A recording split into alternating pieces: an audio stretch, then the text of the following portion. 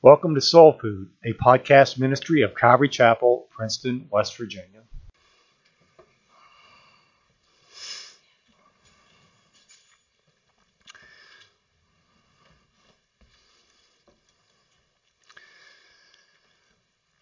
A man who robbed a bank 10 years ago was sentenced to 70 months in the federal penitentiary. But he decided that he liked prison so much that he committed another crime just so he could return. Danny Villegas walked inside a federal credit union in Florida. He then told the teller that he was robbing her and then calmly added, "You might as well call the police right now." Villegas then sat down on a couch in the lobby and waited for the police to arrive. Lieutenant Ron Wright of the South Daytona Police Department said Villegas wanted to rob a federal bank because he wanted to go back to a federal penitentiary.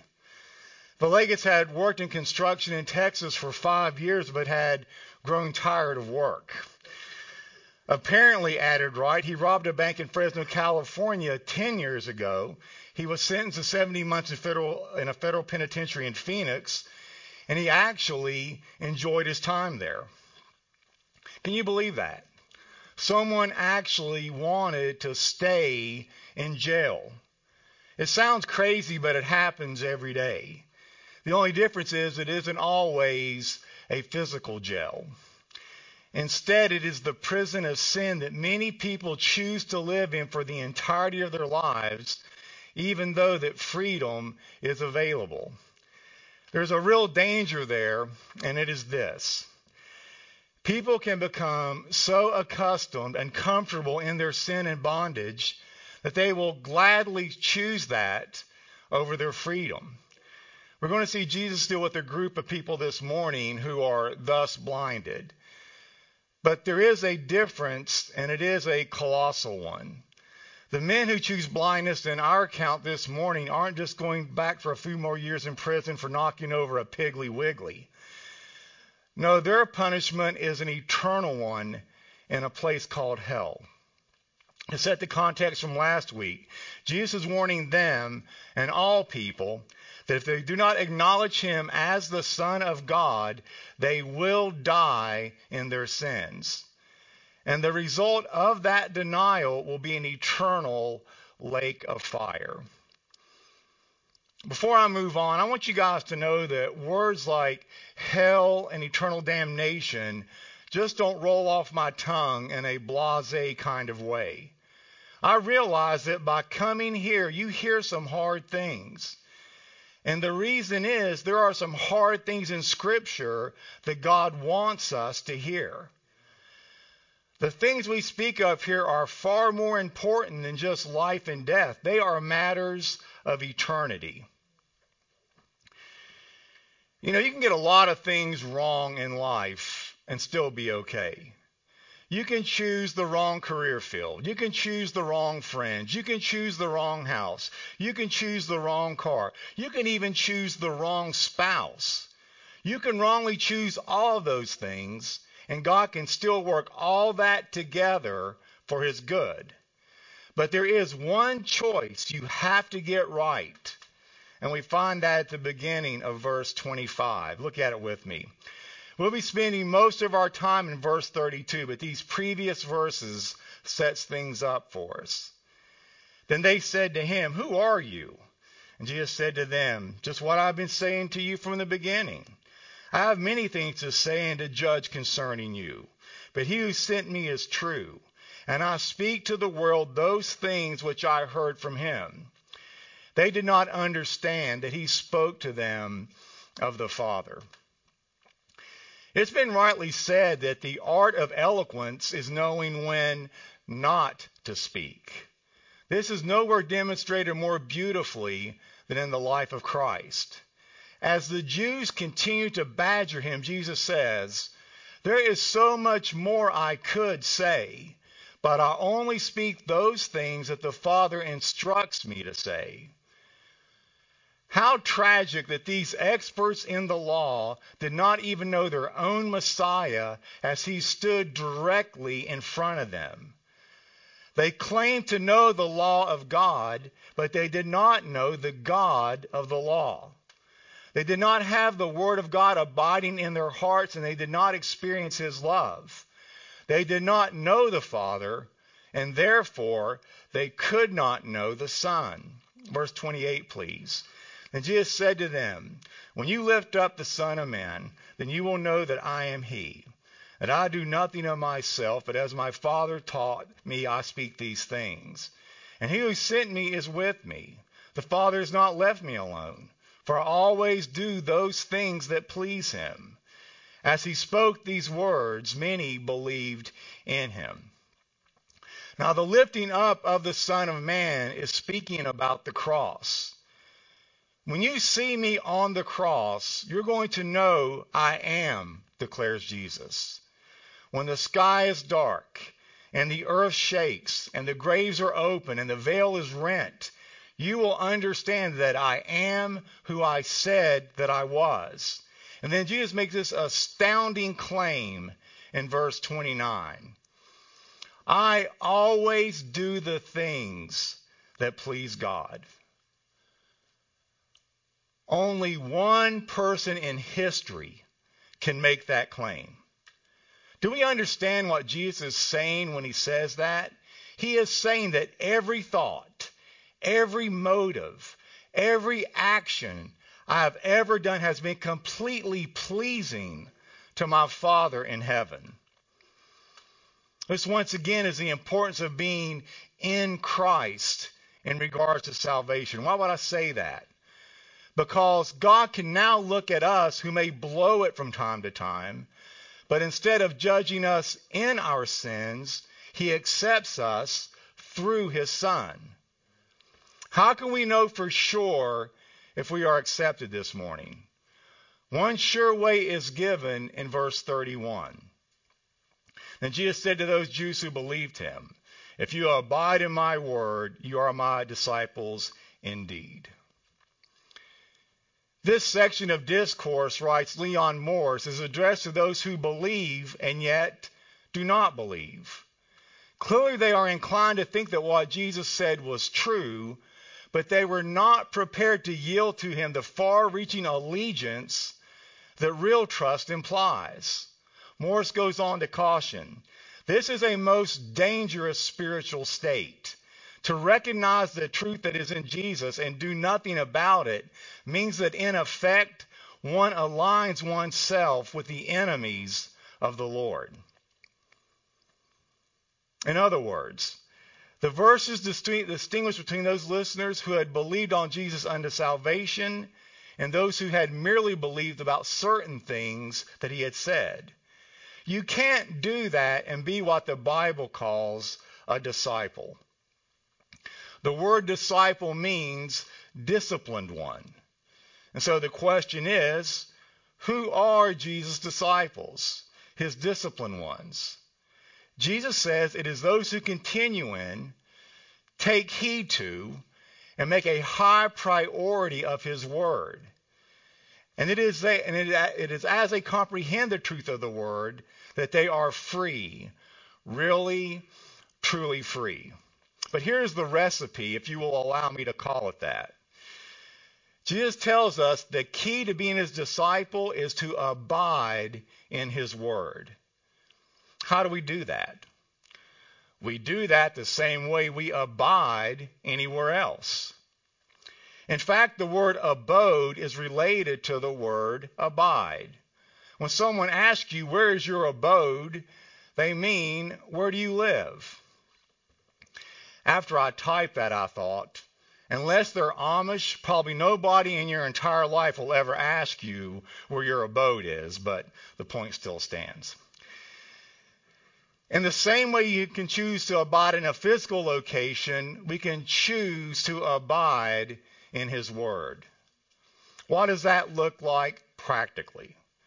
Ephesians 4:21 tells us, the Apostle Paul says, if indeed you have heard Him and have been taught in Him, just as truth is in Jesus, that in reference to your former manner of life, you lay aside the old self, which is being corrupted in accordance with the lust of deceit, and that you be renewed in the spirit of your mind, and you put on the new self, which is in the likeness of God, has been created in righteousness and holiness of the truth.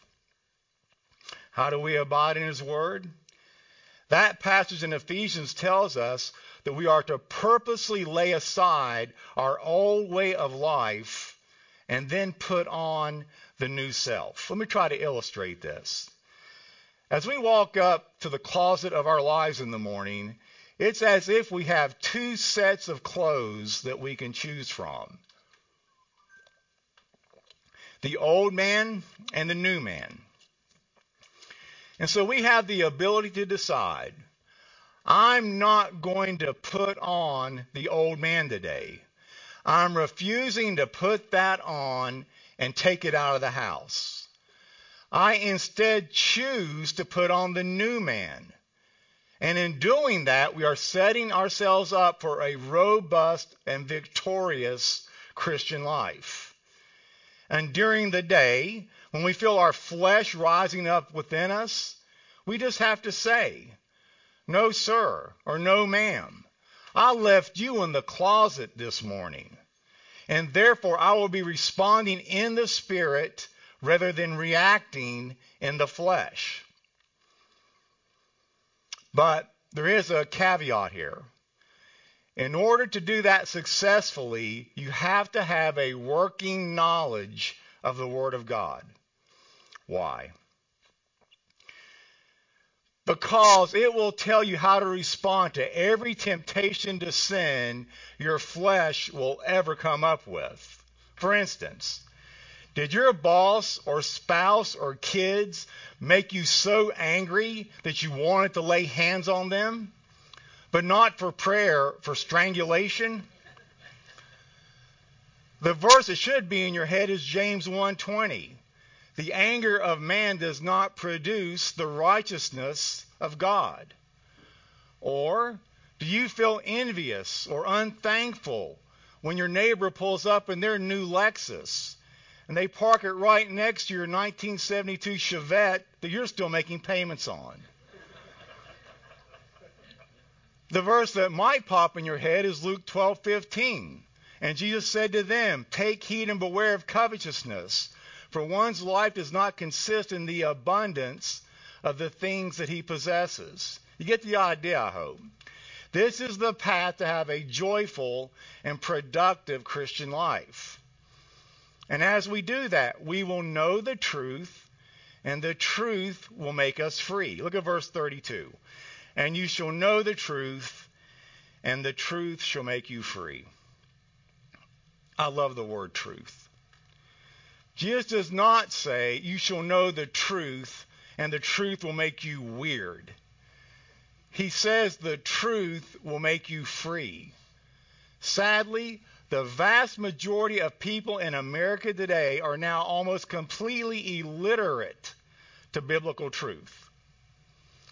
Do you think I'm being too harsh?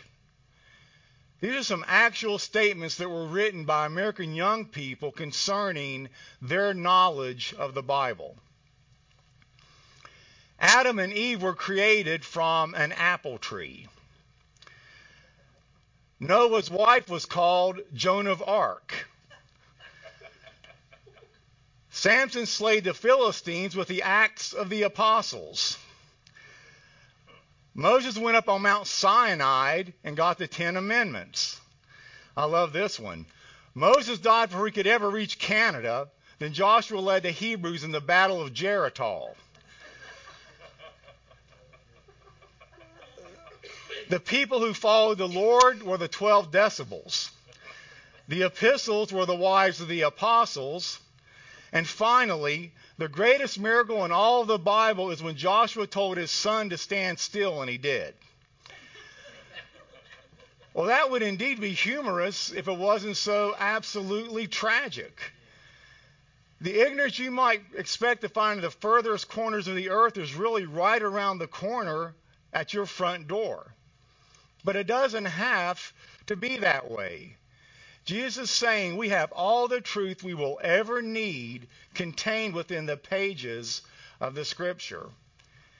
In his book, The Logic of God, Ravi Zacharias writes, Jesus splendidly coalesced extremes in his earthly ministry by bringing balance and detail to truth. He mesmerized the lawyers, doctors, and religious leaders with his authority and unassailable arguments, but it was also said of him that he left the scholar that day amazed, but what was more, the common people heard him gladly. Ravi finishes by saying, Paul the rabbi, Luke the doctor, and Peter the fisherman all grasped reality as they had never grasped it before when he opened the doors of their hearts and minds to the truth. Now, when Jesus says that the truth will make us free, that implies that we are not free until we know the truth. And we live in a world right now where the majority of people no longer believe in what is called absolute truth. What that means is no one can know for sure if a moral judgment can be absolutely true, and so it really doesn't matter what any of us believe as long as we are sincere. People may say that, but when it is time for their daughter to go to the prom, they want the boy taking her to be a good Baptist. You've probably heard it put like this: what may be true for you may not be true for me. But that's what's called a self-defeating argument. For if there is nothing called absolute truth, then the idea or the sentence that nothing called absolute truth, then that can't be truth either. But not only that, this kind of thinking leads people down a very dark path. I've listened to debates where people will now say things like, I don't like what Hitler did, but I can't call it wrong. To which Ravi replied to him, in some cultures they love their neighbors, in other cultures they eat their neighbors. Do you have a preference who you want your neighbor to be? But that is where such thinking eventually leads people if there is no such thing as absolute truth. Charles Darwin's sad admission that he was less and less able to appreciate Handel's Messiah because his philosophy of there being no truth excluded it. And most people, let's just be honest, don't even care if there's such a thing called truth anymore. One of the comments of G.K. Chesterton, most present-day Anglo-American philosophers have the same concept of truth as that held by a slightly drowsy, middle-aged businessman right after lunch. But while they say they don't believe in absolute truth, their lives contradict that on a daily basis. What do I mean? When people argue, here are the kinds of things that they say. I do far more work than you do around this house. We call those people husbands and wives. He got a bigger piece of dessert. He got a bigger allowance. He did fewer chores. He got a later curfew than I did, and it's not fair. We call those people brothers and sisters. Or, you're a miserable boss, and this is a dysfunctional sweatshop, and I'm grossly overworked and criminally underpaid. We call those people unemployed.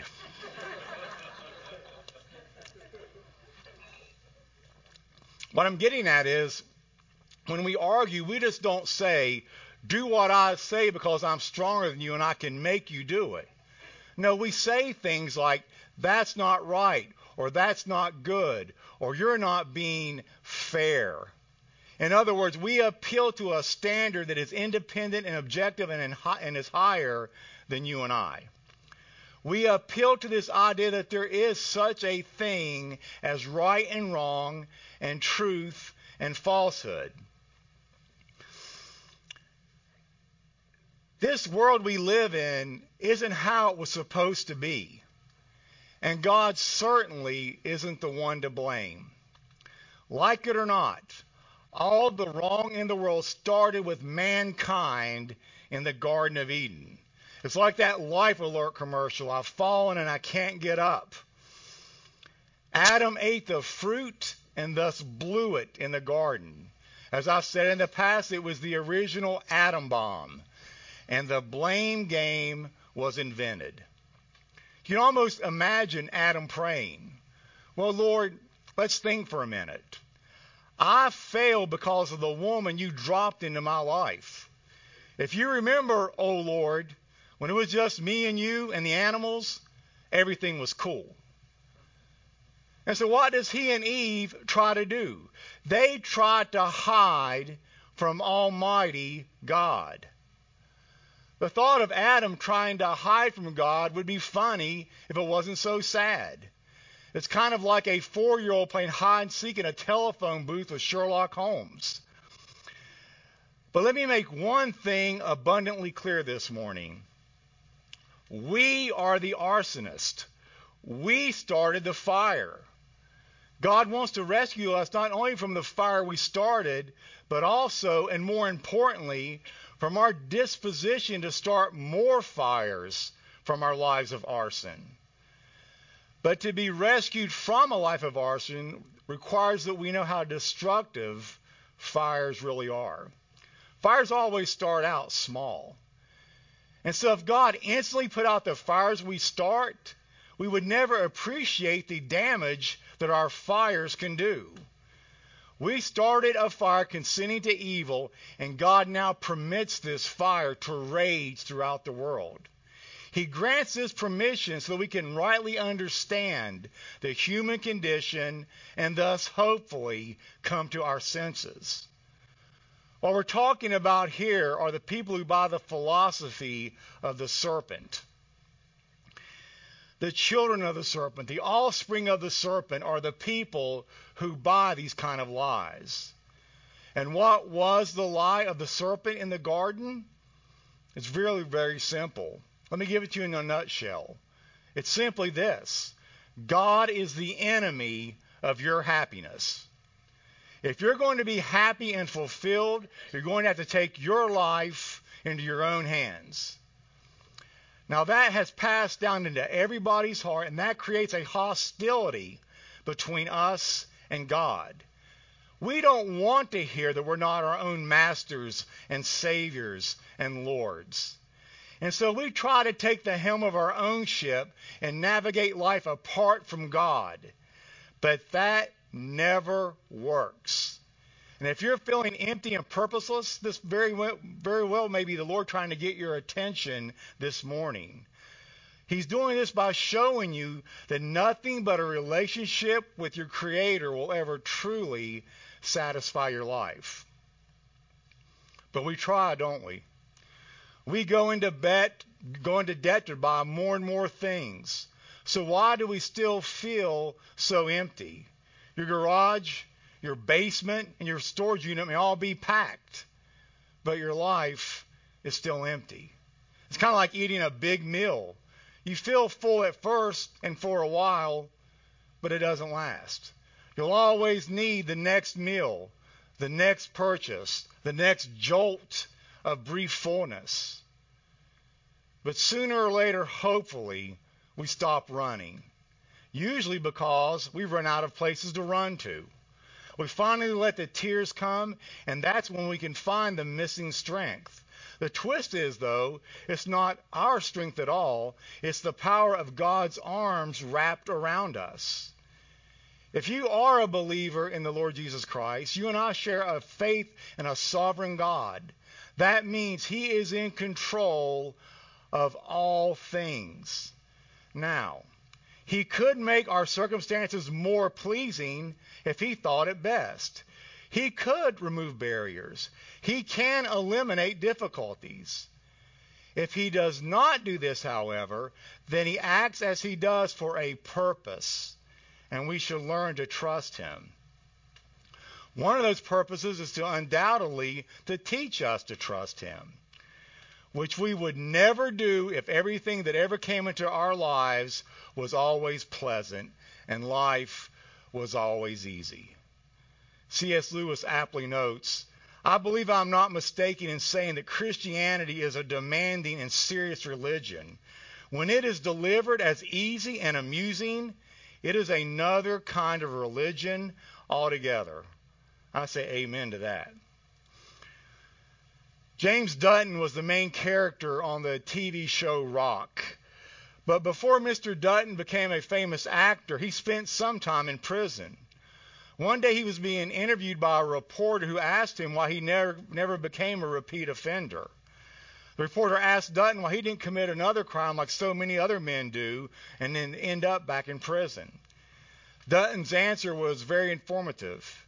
He said, "Unlike other prisoners, I never decorated my cell. In other words, I never made my prison cell home." Many of us are not only in prison, but we've decorated that place because it's home to us. We've decided since there's no way out of here, I might as well learn to live with it. I might as well make myself at home. I might as well make myself comfortable because I'm never going to get out of this mess. I've been here too long. I've gone too deep. I will never find freedom. So let me just resign myself to living a defeated Christian life. That's the lie of the enemy. The Spirit of God is always the spirit of liberty. The spirit that is not of God is a spirit of bondage and oppression and depression. Now, the Spirit of God sometimes convicts painfully, but He is always the spirit of liberty. If you think about it, God who made the birds never made bird cages. It is men who make bird cages. And after a while, if we are not careful, we can become just like those birds and become so cramped in these jails we have made for ourselves that all we can do is stand on one leg and pitifully chirp. But when we get out into God's great free life, we discover that this is the way God meant us to live, which is the glorious liberty of the children of God. But freedom does not mean the absence or constraints of moral absolutes. Here's a good example. Suppose a skydiver at 10,000 feet announces to the rest of the group, "I'm not using a parachute this time. I want real freedom."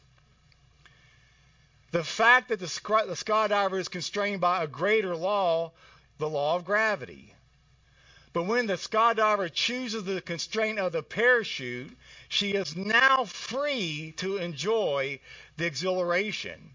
God's moral laws act exactly the same way. They restrain, but they are absolutely necessary to enjoy the exhilaration of real freedom. Only the truth will set you free. Being closely in touch with the truth and living in accordance with the truth will set you free.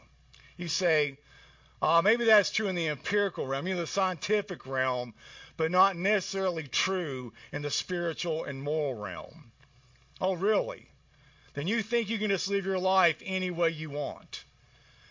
I think I can say without fear of contradiction, for example, if you live for money and only for money, if you live only to make money, if you live only to spend money, if you live only to have money, and nothing else matters to you, that will shrivel your soul. You will destroy all your relationships. You might even work too hard and ruin your health and your body. Why? Because you have run aground on the rocks of a moral and spiritual reality that's there whether you believe it or not. It's there. It's just the way that things are, the way God has set things up. But now you are out of accord with the truth and how human beings are supposed to live according to God. Once again, proving that the truth of the Lord and only that truth can set us free. Truth is much more important, I think, than any of us truly realize. Freedom comes from submission to the truth, not getting away from it. The fact that we have been saved frees us from God's guilt and judgment, from guilt and God's judgment. The fact that we are being saved frees us from the bondage of our own self-centeredness. And the fact that we shall be saved frees us from all fear about the future.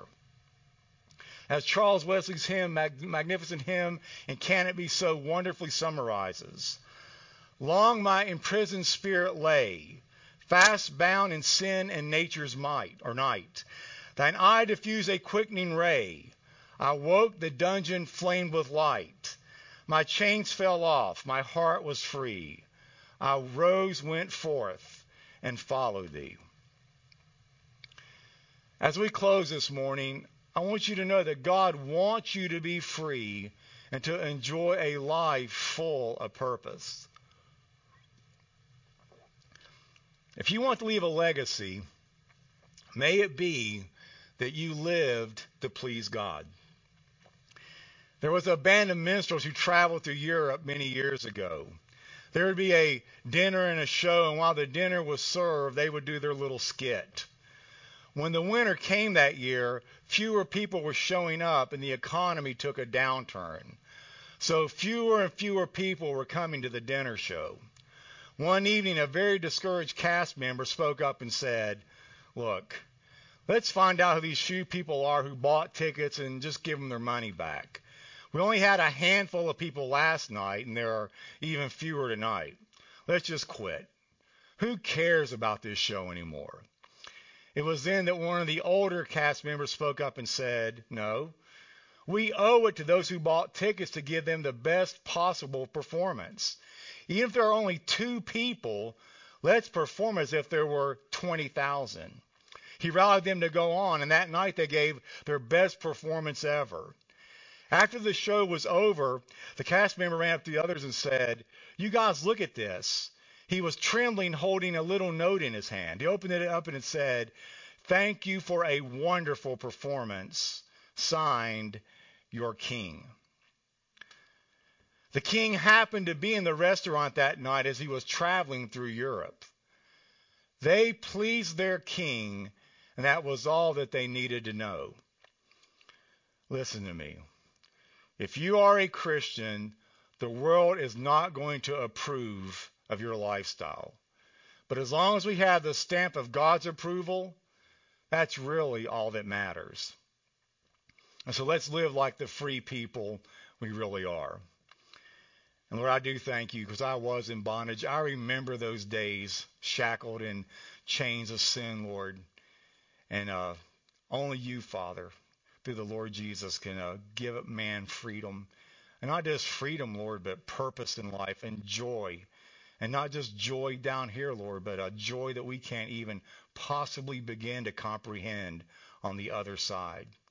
So I pray, Lord, that everyone that's listening, whether in this room or throughout the internet, that, Lord, you would speak to their hearts. If they are bound by anything, I pray that they would realize that there is freedom, and that freedom is for them, for you paid the price. We ask these things in your name. Amen.